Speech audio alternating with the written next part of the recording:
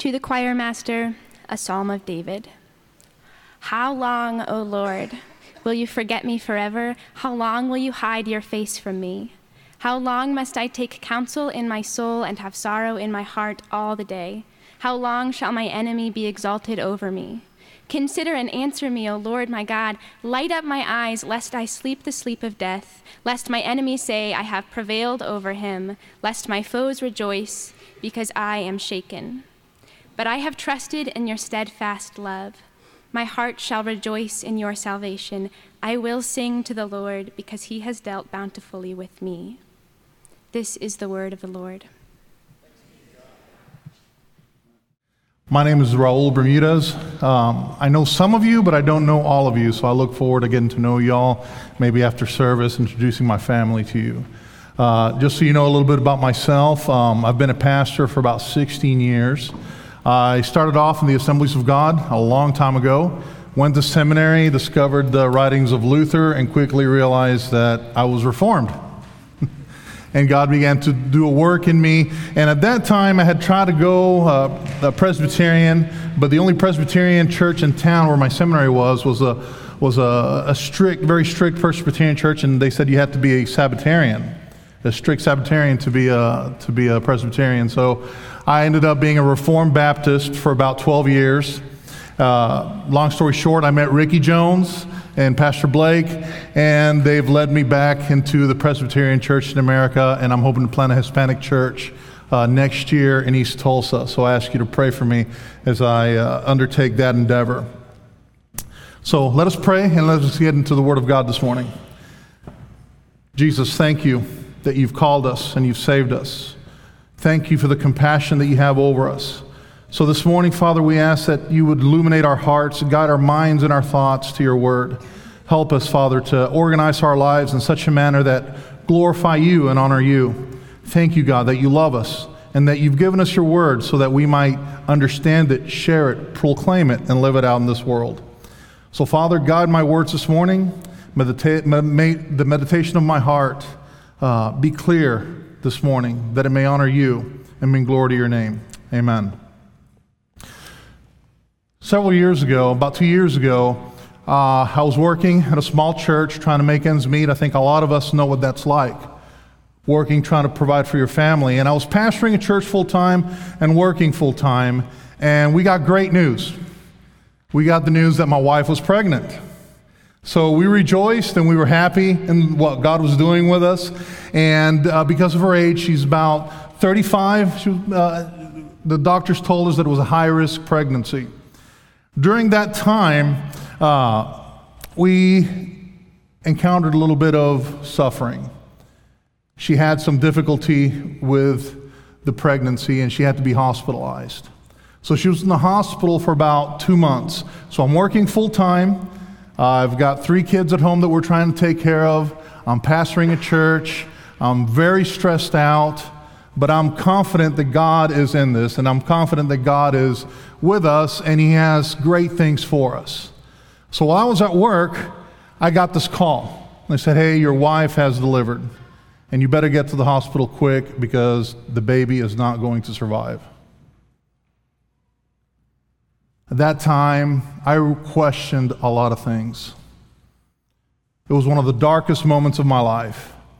As I ran to the hospital and I walked into the room, there was my wife, and there was a new baby girl struggling for life. And I begged the doctor, as any parent would, I begged the doctor, please, is there anything that you can do to save her? Is there anything that you can do? Is there anything I can do to save her? Save her life. And we prayed and we believed God, but he took her home. She was with us for about 3 hours. And you can imagine, maybe if you've gone through something like that, you can imagine all the questions that you struggle with. Why? Why? So as we read the psalm this morning, we hear those words, how long, O Lord? I identify with those words. There was a moment where, God, I worked full time. I did everything that I could. I did everything right. I prayed. I believed in you. I thought this was good. I thought this was going to be a good thing. How long before you remember me? How long before you have mercy on me? I think if we're really sincere, all of us have had that moment where we ask God, how long? We've all had that moment where we ask God, where are you? Why am I going through these things? Why am I struggling? Why do I suffer? All you have to do is turn on the news, look at the TV, look what's happening, and you can certainly identify, Lord, how long? How long will you allow these things to happen? In reality, I started dealing with depression and disappointment. I was depressed that God didn't give me what I thought I had deserved. And I was disappointed, to be honest, in God, because I thought God was going to do something drastically different with my daughter. Some of us have dealt with some of those very same issues. We believed God for something, we believed God for a certain thing, but in the end, the exact opposite happened. And we find ourselves in those times struggling with faith and even asking God, do you really love me? Do you remember me? Did you really call me? Do you really have a plan for my life? Or am I just crazy? In our text this morning, David's going through those things.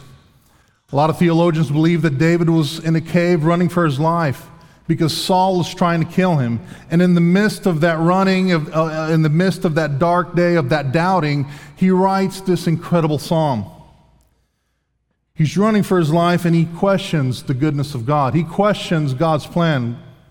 Did you make a mistake when you called me to be king? Did you make a mistake when you said that I would do great things for your name? And certainly David, in the psalm, we see a roller coaster of emotions where he's doubting God and then he's praying, and then that prayer takes him to praise.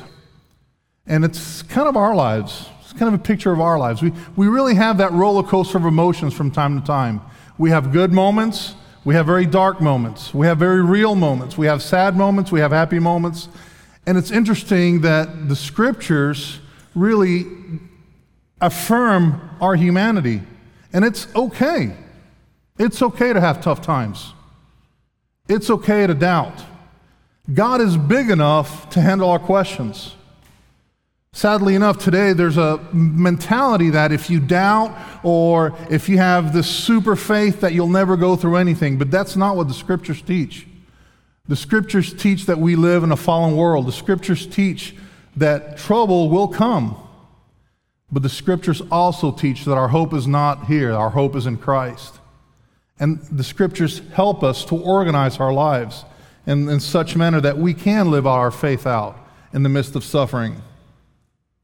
I love the psalm because it shows us how to move from personal pain to personal prayer and ultimately to personal praise. So if you have your Bible with you, or I don't know if we're going to put it on the screen, but let's take a look at the first two scriptures, the first two verses of Psalm 13, where we see this very real but very personal pain that David has. The Word of God says, "How long, O Lord, will you forget me forever? How long will you hide your face from me? How long must I take counsel in my soul and have sorrow in my heart all the day? How long shall my enemy be exalted over me?" I see 4 times where David says, how long? How long before you do something, God? How long before you remember me? Like if God has some divine amnesia that he can't remember David. That's what David feels. It's like, you've forgotten me, God. Any of us been there? I think so. David expresses himself to God, and what's beautiful is that's okay. We should express ourselves to God. We can come to God with very difficult questions. He is a big enough God to handle those questions. How long? That's a question of a troubled heart. How long? That's really, it's not a faithless statement, but how long is actually a faith-filled statement. Because David says, how long? In other words, this is temporary. I realize this is temporary, but it feels like it's going on forever.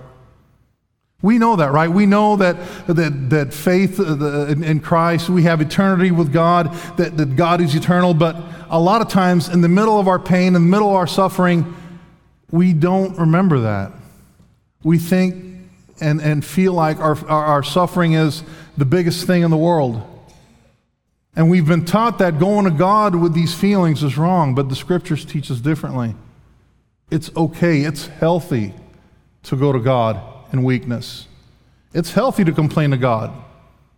I don't see anywhere in Psalm 13 where God condemns David for having these tough questions. And I learned that. This psalm particularly showed me that with my feeling of injustice, God called my daughter home after 3 hours in the hospital. Man, I was angry, to be honest. I felt robbed. I felt cheated. I felt that, God was going to do something different, but he didn't. But this psalm showed me that it was okay to express that to God. God gave us emotion. He gave us feelings. And he gave us feelings so that we might recognize change or areas in our lives that we need change. I'm not saying that I was happy that God took her home. What I am saying is that Christ was enough, and Christ is enough. I still have questions, but God's bigger than my questions. In his pain, David accuses God of divine forgetfulness. You've ever accused God? I sure have. Man, I thought I was a pastor, God. I'm a pastor. I preach your word, and I'm supposed to be the man of faith. How is it that I'm here struggling with feelings of anger because I don't like what you've done in my life? You ever had those feelings? You ever question God? It's not a lack of faith. I think it's human. I think it's beautiful.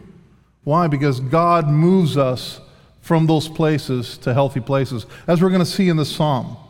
Now, David uses a very particular word, a very interesting word at the end of verse 13. He says, forever. Will you forget me forever? And I think of my teenage daughter and my kids who this is going to take forever. When I ask them to clean their room or ask them to study, this is going to take forever. And they're very dramatic, right? David is using that same melodrama with God. You're going to forget me forever. We've done that. God, this is not fair. I'm suffering. This is taking forever. When are you going to bless me? Again, it's healthy to go to God with those emotions. Now, we have to understand the mentality of David. In the Old Testament, when God was said that he remembered somebody, that meant that God was blessing somebody. So David says, are you going to forget me forever? In fact, listen to Genesis 8:1. It says, but God remembered Noah and all the beasts and all the livestock that were with him in the ark. And God made a wind blow over the earth, and the water subsided. God remembered Noah. In other words, God had mercy on Noah. When David cries out and David says, remember me, he's actually saying, God, it's been a long time since you've blessed me. God, it's been a really long time since I felt your presence. And tribulation and trouble have that effect on us. We feel like God is a million miles away. We feel like God has completely forgotten about us. We even fall into the trap and start believing that maybe God doesn't love me as much as he did before. Or maybe I've done something wrong to make God angry. But we have to remember what the Bible teaches us about Christ. He died for all of our sin. He made satisfaction for all of our sins. So there's really nothing that you can do or that I can do to make God angry. Why? Because full satisfaction was made on the cross. But in our trouble, in our suffering, in that really dark day, in our humanity, we really complain. And we really say, God, it's been a really long time since you've blessed me. It's been a really long time since you've remembered me. I've asked God hundreds of questions, and I think the most popular ones are, why are you so far away? Why don't I feel your presence? Or even, where is God when I hurt? You ever ask yourself that? Where is God when I hurt? If God is omnipresent, he's all-powerful, then he's omnipotent, and he can do all things, where is he when I hurt? The truth is that he's really close by. He's near. He suffers with us. The problem is that we don't see suffering as something positive. We don't see suffering as something, as a work that God has allowed into our lives. But if we go to the scriptures, we're going to find that there is a work in suffering. There is something that God does with our suffering. Romans 5:3-5 say this: we rejoice in our sufferings, knowing that suffering produces hope. And hope produces endurance. And endurance produces character, and character produces hope. And hope does not put us to shame, because God's love has been poured out into our hearts through the Holy Spirit who has been given to us. So there is the work of suffering. Suffering produces hope. And that's beautiful. How is that beautiful? How can you say that suffering produces hope? Let's take a look at the world. Who doesn't suffer in this world? I see Christians and non-Christians, and they suffer. No one is immune to suffering. So here's the beauty. Christ, for the elect, Christ, for the Christian, takes that suffering, dispenses grace, and uses it for our benefit. That's beautiful.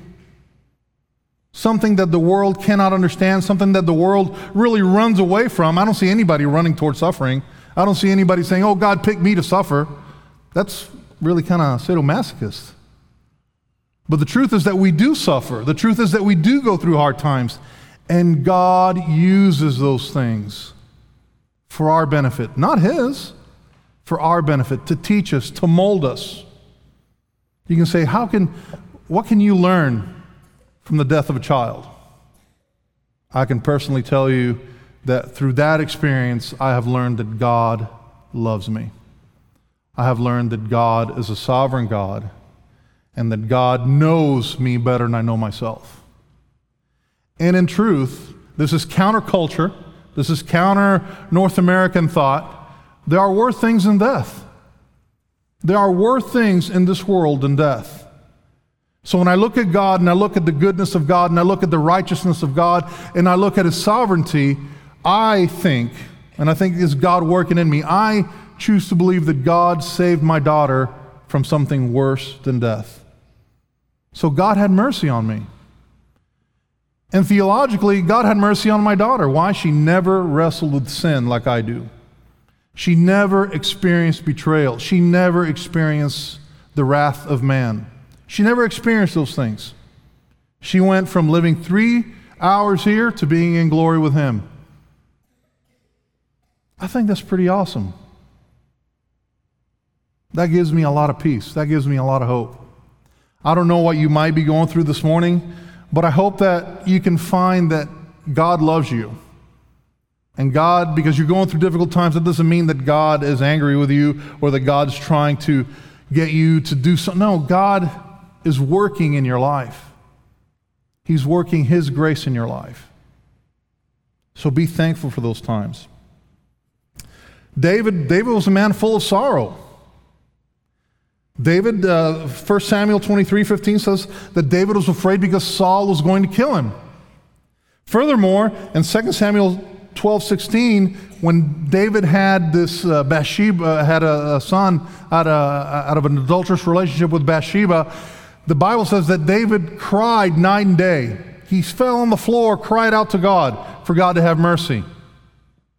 And of course, the child passed away. And we see that in 2 Samuel 18:23, he cries for his son Absalom.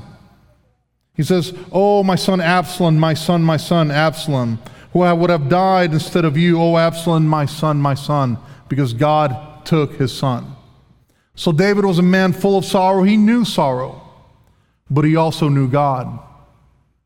And he knew to take his sorrow to God. And that's what we as Christians need to learn to do. It's okay to have questions. It's okay to be angry. It's okay to feel injustice. It's okay to even ask God, do you remember me? Are you really a just God? Are you really a good God? It's okay to do those things, but do it with God in expectancy that He is going to answer. And that's exactly what happens in the text. David is asking God these questions. And these problems take David to the point where he begins to pray. His pain leads him to grace, a grace to look for God, a grace to depend on God, a grace to look for an answer in God. And that's how grace works. Grace always takes us to Christ. Look at his personal prayer in verses 3 and 4. He says, "Consider and answer me, O Lord my God. Light up my eyes lest I sleep the sleep of death, lest my enemies say I have prevailed over him, lest my foes rejoice because I am shaking." I love this prayer. I love this prayer because it's incredibly honest. He says, "Consider and answer me." That word in the Hebrew, consider, means this: look at me. Look at my pain. Do you see my suffering? Do you see my value? Do you recognize my pain? David is asking God to look, physically look at what he's going through. Look and answer. In other words, he's got an expectancy that God is going to answer him. God is going to say something or is going to deliver him. Look and answer me, O Lord, my God. I love that. God hasn't done a thing for him yet. And he says, "You are my Lord, you are my God." In other words, David is throwing himself completely at the mercy of God. That is one of the most important things that we can do in the midst of suffering. When God gives us or allows us to go through something incredibly painful, what we need to do is do what the psalmist did. Throw ourselves at the mercy of God. Ask God to suffer with us. Ask God into our pain. Ask God into that very difficult moment, and then just rest in him. Take him at his word. What about us? What do we do with our suffering? What do we do with our questions?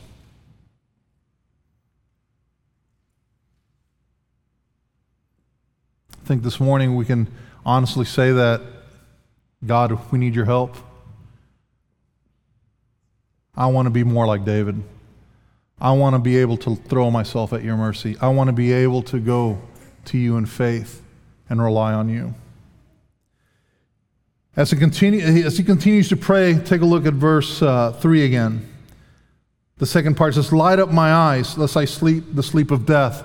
Now, in our language, that kind of seems a little weird, but literally what he's saying is, God, I need a new perspective. I need a new vision. I don't understand what's happening here. I certainly did that when I lost my daughter. God, I don't see any good. I don't see anything productive here. I don't understand why you would take an infant home. I don't understand it. I need a vision. Not in a Pentecostal, charismatic way, but I need understanding. I need you to shed light on my suffering. Why is this happening to me? David runs to God over and over again with his questions. He turns to him with his questions. That's important for us in our context because we go to a lot of places with our questions, and we sometimes go to God out of frustration. After 16 years of pastor, I can tell you that I've seen a lot of things. And one of the saddest things that I've seen is in modern culture, a couple who is going through marriage difficulties, they'll come to the office and they'll say something like this: "Pastor, we've tried counseling, we've tried different books, and we've tried different theories, and we made an appointment with the attorney next week. We're going to get divorced, but we figured we'd let God at it, see if God can fix it." That's the wrong way of going about things. What we should do is go to God first. And then, as God illuminates our eyes and illuminates our understanding, then he's going to work through counseling and he's going to work through all these other things. But God deserves the first place. I'm not against counseling. I'm for counseling. But what I'm saying is, God fixes the human heart, not counseling. And God can certainly use counseling. This prayer is incredibly insightful, like I've already said. And it really gets to the point where we need that illumination that the Holy Spirit provides. In fact, Paul talks about this illumination in Ephesians 5:13 through 17, where he says, "But when anything is exposed by the light, it becomes visible. For anything that becomes visible is light. Therefore, it says, awake, O sleeper, and arise from the dead, and Christ will shine upon you. Look carefully at then how you walk, not as unwise as wise, but making the best use of time, because the days are evil. Therefore, do not be foolish, but understand what the will of the Lord is. We can only understand what God's will is when He sheds His light on us, and He gives us understanding. When I looked at my daughter, I had no idea. I didn't understand what God's will was in that. And I'm still working through some of those things. But what I can tell you is that I've been able to help people that have been in that very same situation, and I've been able to relate. And God has used my suffering to help others. And that is a great comfort and a place of hope for me. So prayer leads us to praise. When we're honest with God, He leads us to the place where we glorify Him. Let's take a look at verse 5 and 6. He says, but I have trusted in your steadfast love, and my heart shall rejoice in your salvation, and I will sing to the Lord because He has dealt bountifully with me. I find this beautiful. Nothing has changed about David's life, right? He's still suffering. We don't see anything in the context where God has delivered David or has alleviated his pain through some blessing. No, we see that David, through prayer, comes to the realization that God is enough. Grace is enough. How does David get there? Not through his own strength, not of anything virtuous in David. He comes to that point out of the grace that God pours out on David. It was grace that led David to suffering. That might sound difficult, but that is the truth. Grace led David to suffering. Why? Because in suffering, David sought God. And it was grace that walked David through prayer. And it was grace that was poured out on David to where he could praise the Lord. There is grace in suffering. And that is good news for us today. God doesn't expect us to be perfect in suffering. He expects us to be very human. But because we're Christians and because He has redeemed us, we have an incredible opportunity to glorify Christ in our suffering. Several years ago, I was pastoring in Alabama. It's kind of funny, right? Big Puerto Rican pastoring in Alabama. That doesn't happen too often. But I was pastoring in Alabama. I met this other pastor. His name was Pastor Bob. And I met Pastor Bob in the weirdest of all places. I met him at the hospital ward in the chemotherapy section of the hospital. I was visiting a parishioner there, and I met Pastor Bob there. And Pastor Bob had a great disposition. And I couldn't understand, how can he have a good disposition? I don't know, how can he be smiling all the time, and how can he interact with folk, and he's glad to be there. I couldn't understand why. So one time I just asked him, I said, Bob, you got to tell me, man, what's your secret? I mean, I would not be smiling if I was at the chemo ward. I'd be very angry, very, he's like, well, God is with me. I look at all these people that are here this morning, and some of them don't have God, and I don't know how they make it through without God. And then he says something even more profound, and I look at kids, and kids are going through it, and I see them playing and being kids, and I thought, why can't I just enjoy being a Christian in the midst of my suffering? And it dawned on me, God's bigger than Bob's cancer. God calls us to joy, and joy transcends suffering. I'm not saying that Bob was glad he had cancer. No, I'm saying that Bob was glad that he had Jesus in the midst of his cancer. And the same thing with my daughter. Do I have a lot of questions on why God took her home? Sure I do. But I sure am glad that Jesus is my Lord in the midst of all my questions and all my sufferings. But that confession of faith is beautiful. What about us? What about our confession of faith? How do we react when things get tough?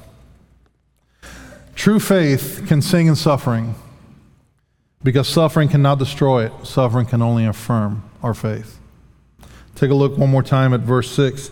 I will sing to the Lord because he has dealt bountifully with me. That's what David said. David looks back at his life. Goliath could have killed him. Saul could have killed him. Absalom could have killed him. But no, God preserved David. So he throws his trust in God and says, Lord, I will trust in you, who has spared my life, who has called me to his own. And this morning, I invite you to do the same. I invite you to put all your trust in God, despite your questions and despite all of your sufferings. God is a good God. Amen. Let us pray.